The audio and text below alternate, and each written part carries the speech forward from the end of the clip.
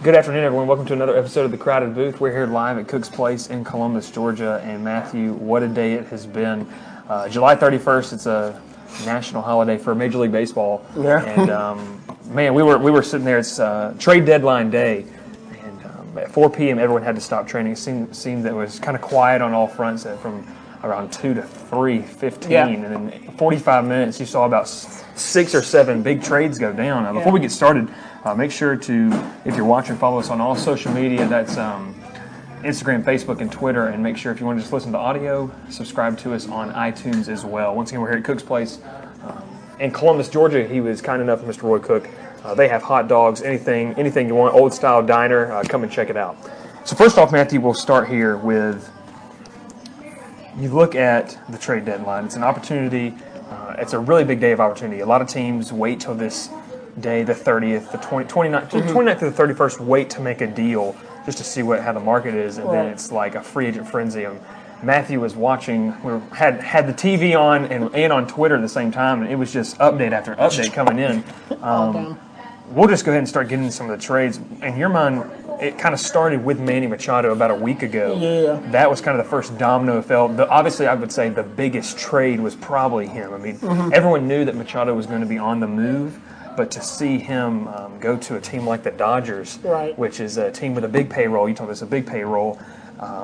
Biggest in baseball. Biggest, I mean, yeah, you got the biggest payroll in baseball, a big market over there in L.A., and then you combine that with the fact that they already, it's not like they had necessarily a need for him. I mean, they're adding one of the best bats in the game to already a very potent lineup. Mm-hmm, yeah, and I think that was, I know that was a week ago, but I would still say it's the biggest trade for the trade deadline because, I mean, one of the best two-way players in the league with his defense and his bat. I think that makes him one of the top players in the league. I think that's why that was such a big trade for them. And, obviously, they signed him in as a rental, and they still get, 4 prospects, and one of them being their number 4 prospect overall. So, them still giving up a good bit of prospects for him, even for a rental, that just shows how high his value is and how, the Dodgers are in the win-now mode. And playing for this year, especially with signing with Brian Dozier and getting John Axford from the Blue Jays at the very end of the trade deadline. So that was a big pickup as well. And obviously, like you said, from 3:15 until about 4 o'clock, that's when all the big trades happened. And like with Jonathan Shoup, that happened literally, I think, at like 3:59, 4 o'clock. And so that was like the last trade of him going to the Brewers and Jonathan Villar going back to the Orioles. And I read where Ken Rosenthal said that the Orioles saved about $30 to $35 million in guaranteed money. So Orioles gave a lot, but I think in return they got a good bit of prospects. They can kind of start the rebuild, giving up Machado and Shoup and kind of starting from the ground up, giving away Gosman and kind of starting from scratch, So. Yeah, you talk about the salary relief for them was big. And if you look at the Dodgers lineup now, I mean, you got a bunch of guys. Where do you even put them? I mean, you got a guy like Manny Machado can come in and play shortstop or third. Corey Seager's obviously done for the year. Right. And like you said, Machado's a rental.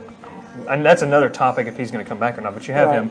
You have a guy like Max Muncy in that lineup who has just emerged. I mean, as a guy we didn't even hear of in spring training, and then he burst onto the scene, kind of unseats Cody Bellinger. Cody Bellinger not having the same year he did last year, that's because his year last year was that amazing. It was an unbelievable year for a rookie first baseman. 39 home runs. I mean, so you look at that lineup. I mean, it's hard not to say that they're the winner of a deadline deal. But you look at some other deals around the league. I mean, you talked about the Orioles. Okay, they traded Zach Britton. Zach Britton goes to the Yankees, who already had arguably the best bullpen in the league. They add Zach Britton, so your 7, 8, 9 is going to be, in no particular order, whichever one you want that night is Britton, Betances, and Chapman. And that's in the playoffs. In the playoffs, the bullpen is really big to win this series. And especially for like a team like the Dodgers, where they're using Kershaw.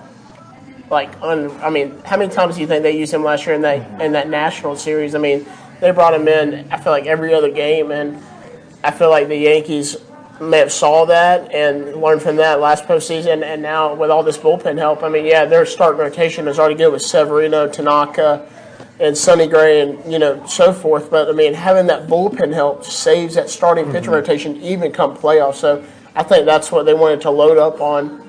And obviously, with the payroll they have, they don't have a problem paying players to come play for them with the amount of money they have. Yeah, that offense is dynamic. They have some guys that are banged up. Judge just going on the DL. But you stay within the AL East, the biggest storyline there is Yankees-Red Sox. I mean, they're facing off in a big series this weekend. You saw them kind of match each other for trades, honestly, throughout the day, throughout the weekend. Nathan Eovaldi coming to Boston from Tampa. I mean, teams were just trying to make a deal just to counter or even block another player from getting there. Boston gets Ian Kinsler yesterday to kind of give a veteran presence within. It's barely a young team in Boston. It's not the same Boston team that we're used to seeing with, you think of the guys like, it was like when it was Manny Ramirez, David Ortiz. This is a young Boston team led by Mookie Betts, Benintendi, Devers, Bogarts, Chris on the bump. I mean, then you bring in Ian Kinsler with Pedroia down. I think he can step in and be your everyday second baseman for as long as Pedroia is out and provide some veteran leadership. Yeah, and like I was just about to say, that veteran leadership and his defense is still pretty solid even at the age of 35. So I think they brought him in exactly for that leadership role, but also just another bat in the lineup. I mean, I think they're 73 and 33. I mean, they're having a crazy run right now, but just adding that extra bat in the lineup while Pedroia is kind of banged up. And providing that veteran leadership role, I think that was huge for them. I think they had a great trade deadline. I think the Brewers, I mean, they probably have one of the best, in my opinion, along with the Pirates.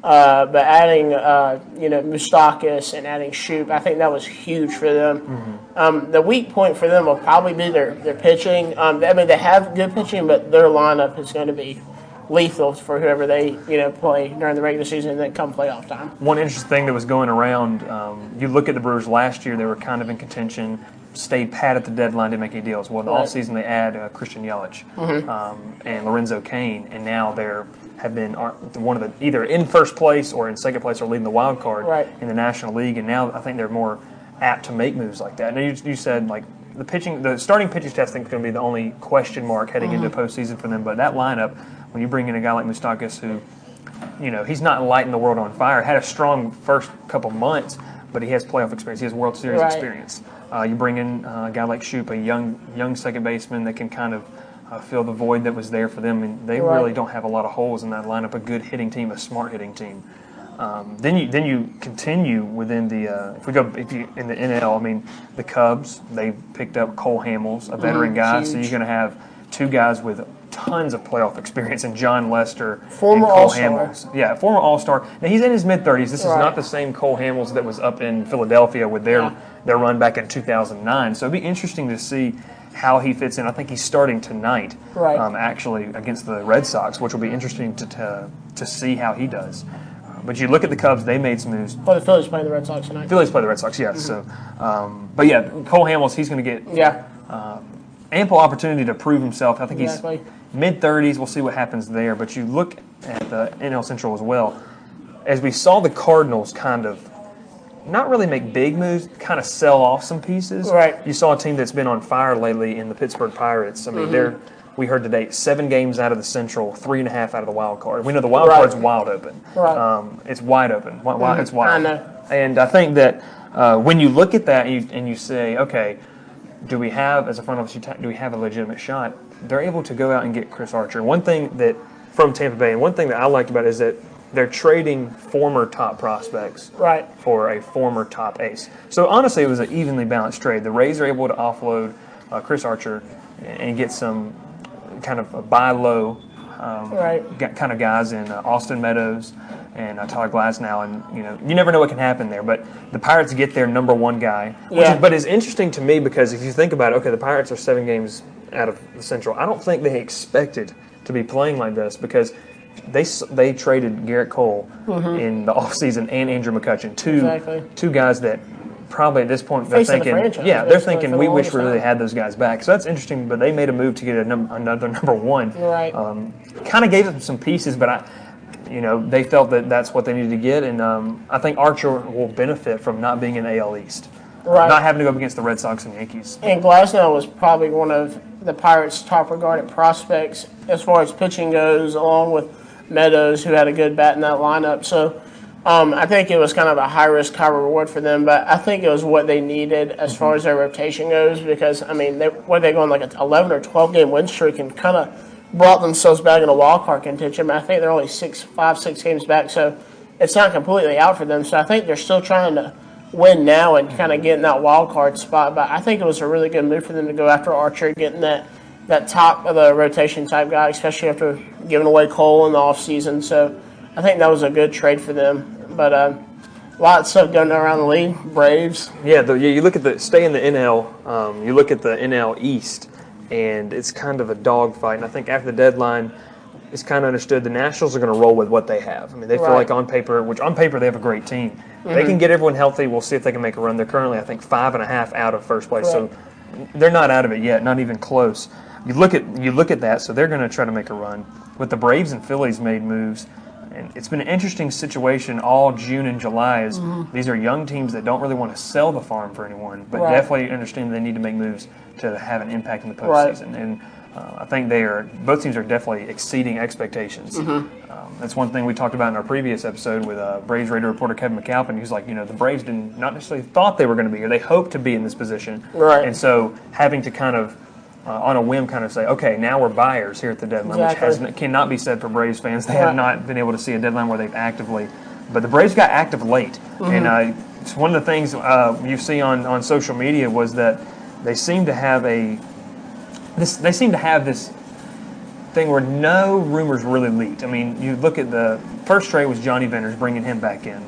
Feel good story, but still effective. I mean, he's dominant against the lefties, a guy that can kind of take the pressure off a guy like Sam Freeman, who is we've talked about it. Sam Freeman's been worked for Braves fans. I mean, he has been a guy that has. Which is crazy because he was good last year, but then all of a sudden this year he just fallen off the map, which has been kind of sad to see. But I mean, and I think picking up Venters is good. Brad Bach, we saw him pitch last night. He threw hard, made Prado look silly on a slider. So I mean, he's got good stuff. I think there's a lot of promise there. But I think Gosman, a change of scenery, getting out of the AL East where you're facing nothing but power hitters and guys like Judge, Mookie Betts. And in a hitter-friendly park in Camden Yards in Baltimore, to be able to get out of that, like you said, I mean, sometimes it's a change of scenery guy. And this is not to throw anything out there that you think is like, oh, this is prediction. But I told you this, the last 27-year-old pitcher who wasn't pitching well in Baltimore they got traded was Jake Arrieta. And he benefited from a change of scenery. And sometimes that's all it takes for guys is kind of a fresh start where they don't feel the pressure. I mean, you're looking at Gosman, he was a first-round pick, a number 4 overall pick out of LSU. I mean, he was supposed to be the savior for that franchise. Didn't pan out. So now he moves into another situation where he doesn't have as much pressure. So I think also with the pitching staff, you've seen guys like Folty develop. You've seen guys like Newcomb develop. That pitching staff and the pitching, just the whole pitching staff can garner around them. The coaching staff maybe developing into something that wasn't there in Baltimore. But I think they made that big move that kind of gives them a controllable starter, which they really sought after. Then you have Adam Duvall. I mean, Adam Duvall is a guy who has hit 30 home runs for the past 2 seasons. He's not a guy that necessarily hits for average, but when you look at him, he's going to he'll hit for power, and he's a plus defender. With all across the board, and I think it's a good pickup. You look at what they gave up. They gave up Matt Wisler, Lucas Sims, and Preston Tucker. So you look at that. Okay, in Braves front office opinion, you had Matt Wisler, kind of a guy never really lived up to the hype that he was coming over in that Kimbrel trade. And then you have a guy like Lucas Sims, who is a local product, but just never really materialized. And that's for the Reds. I mean, that's something they can buy low on. They're rebuilding. Something they buy low on. If it works out, it doesn't. If not, then they got something back. I think that when you have also Preston Tucker, kind of a lefty, and I think that's one of the odd things about him is that he was a left-handed bat. They necessarily don't need any more left-handed bats. So I think he was just an odd-man-out good player. Maybe can develop into an everyday player. Won us a couple of games at the beginning of the season. Clutch, has some power, but I think Adam Duvall is going to step in. And you were talking earlier, and you can talk more about it. What do you think his role with Atlanta will be? Well, I think like Alex Anthopoulos already talked about, that when left-handed pitchers, when we're facing left-handed pitchers, you'll see Acuna move over to center and Duvall playing left. Also, they said, in Cincinnati, and as we saw him play, he was in left, he was in right, he played first, he played third. So kind of a super utility guy that has a lot of power, which is you don't see a lot. But I think if he can just hit for about 250, 260 and hit, he's already got 15 home runs. So as long as he can, hit some more homers, obviously, and just provide that power that we need in the middle of the lineup, which we have really struggled to see. I mean, we have two guys above 15 home runs on the club, Ozzie and Freddie. Other than that, there's not another guy who has above 15 homers. I mean, you have Markakis in the cleanup spot, and he has like 10 or 11 home runs. So that's not your typical cleanup guy. Not a typical power lineup. Exactly. And then if you flip over to the Phillies, I mean, they had their offseason acquisition. Their two big guys were Carlos Santana, a power bat, and Jake Arrieta. They make some moves. They get Asdrubal Cabrera from the Mets to kind of fortify that shortstop position that's been kind of off and on. But I think it's interesting to see both teams, the Braves making some deals to get some people, and the Phillies as well to try to strengthen their chances as we enter the dog days of August, the stretch run here for the playoffs to see who's going to battle out. Because if you're the NL East, if you look at the standings, the records and the NL East are close, but compared to the Central, they'd be trailing in the wild card. Yeah, exactly. And so I think it's going to depend on these two teams realize, hey, we're going to have to win this division to be able to make the playoffs. And just to circle back to the Gausman trade, you know, with Fulte and Newcomb, I think the two, and Toronto as well, the problems that you see with them is their control sometimes. Like, they strike out a lot of guys, they don't give them a lot of runs, but the thing you see, they walk a lot of people. Yeah. And Gausman's strikeout to walk ratio is pretty incredible. I think it was like 104 to 32 or something like that. So to bring in a guy that has a lot of control and has a lot of upside, as he was drafted number 4 by, and still only 27, and still only 27, and they have 2 years of contractual control, I believe, on him. So I think getting those extra 2 years on him and bringing in a guy that doesn't walk a lot of guys, I think that was huge for us. And so we didn't really give up a whole lot. Obviously, Encarnacion was a highly touted prospect, and I know you saw him when he was in Rome. But with Lucas Sims and Tucker, or not Tucker, but with Lucas Sims and Whistler, I think we were able to see like what they were able to bring to the table. And they're good in AA, AAA, but never really panned out in the majors. But to see that, I think that he can really provide a spark with us. And I think, like I said, a change of scenery. I know sometimes that doesn't really happen in a positive way for some pitchers, but I think for him it could pan out. Just coming to a new club that's winning, that's only a half game back in the division, I think that could be good for him. Yeah, these guys are going to come into their new teams and see what happens. We flip back over to the American League. Really the only team, talk about this really quick, only team in the AL Central is the Indians. The Indians. I mean, and they made a big trade getting Brad Hand from San Diego. And really, he was the top reliever on the market. Exactly. Lefty. He's a guy that can get both sides out, though, righties and lefties. So he's a guy that you can leave in there when they bring up a pinch hitter. And so I think that was big for them to be able to say, okay, we can hand a guy the ball in the end of the game and know it's in good hands. Andrew Miller coming back from injury. Leonis Martin. Yeah, they get Leonis Martin as well, play center field, kind of a black hole for them. They kind of all have that division kind of wrapped up. I mean, the pitching's there, the line's top to bottom. Corey Kluber anchoring the staff, Carlos Carrasco. So that team, I think, they made some small moves to fill holes. Exactly. You go to the AL West, and recently we were hearing today, the Houston Astros. I think it's just been this foregone conclusion. They're going to win the West. We'll see them at least in the ALCS. We'll see them there against the Yankees and Red Sox. They've lost their last 5 games. They brought some Mariners back been struggling.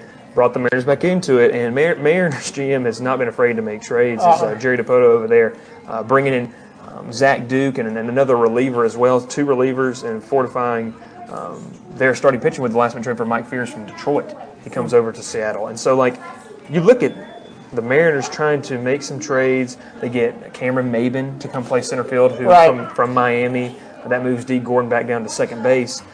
They're trying to make a push there. The Angels traded Kinsler away.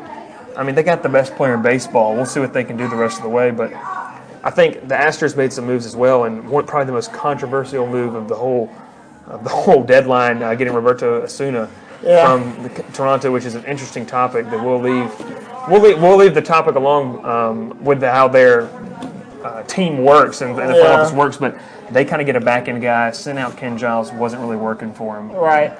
So as we've looked at a lot of the trades, what would you say your biggest winner from these deals would be?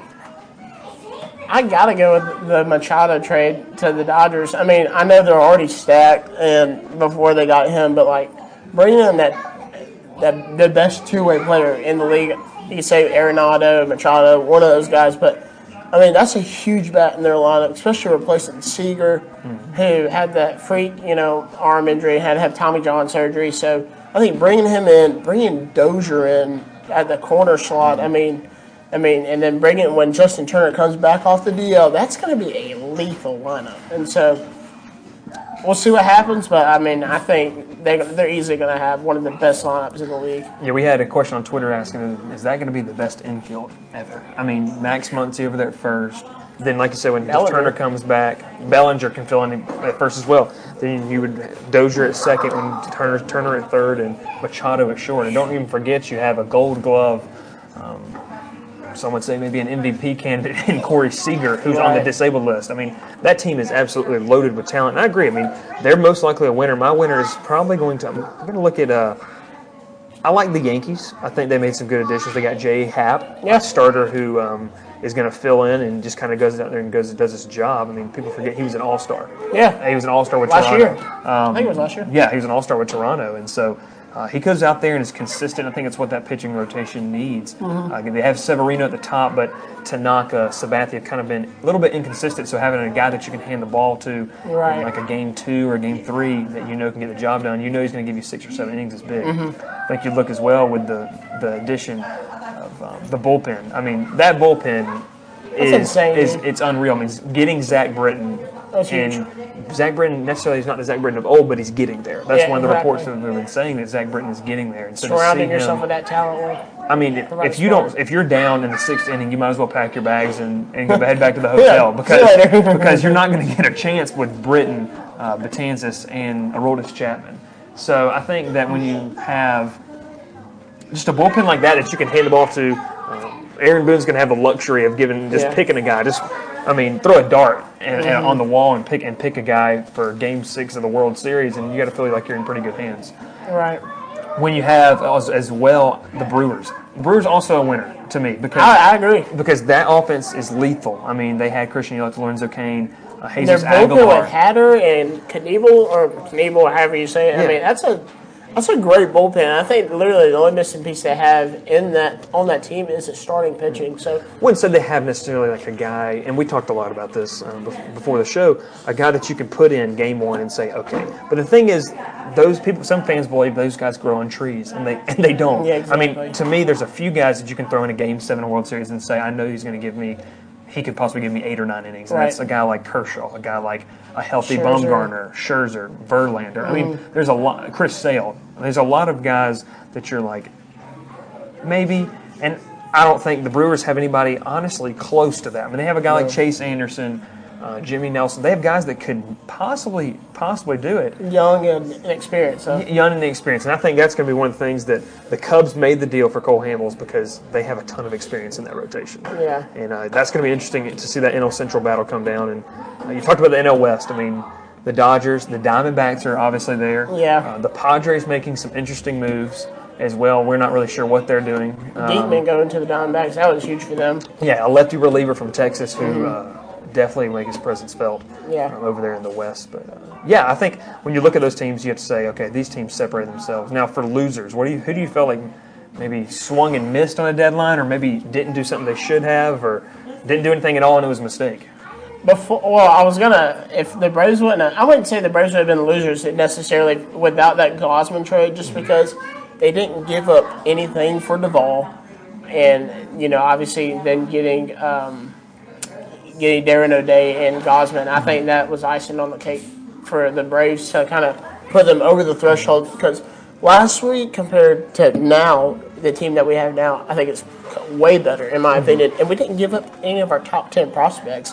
Which is what we're most scared of. The fact that the Braves were unable, or the Packs were able to give up not really any of those top pitching prospects that everyone's probably tired of hearing about is really a big move and patched up some holes and said, pretty much front office said, we believe this team is good, and I believe so too. This team is good enough to really make a run, and they got a controllable starting pitcher. But I'm sure in the offseason they'll try to make some bigger moves. I think.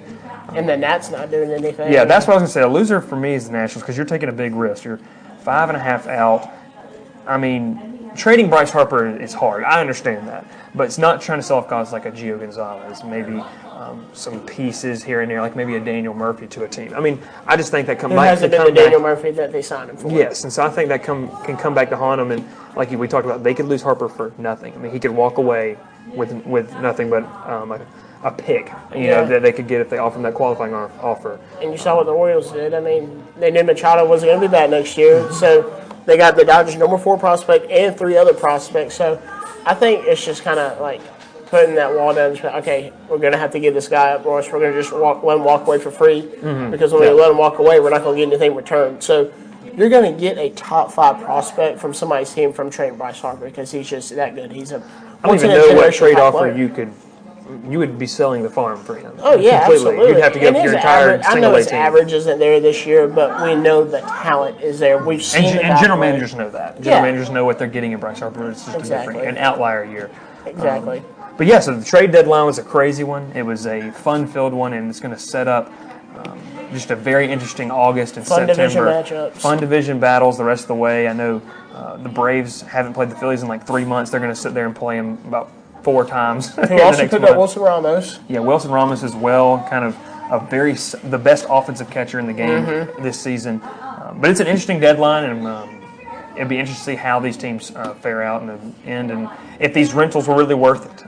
But thanks for joining us once again. This is Cook's Hot Dogs here in Columbus, Georgia, alongside Matthew Lang. I'm Bryce Kuhn.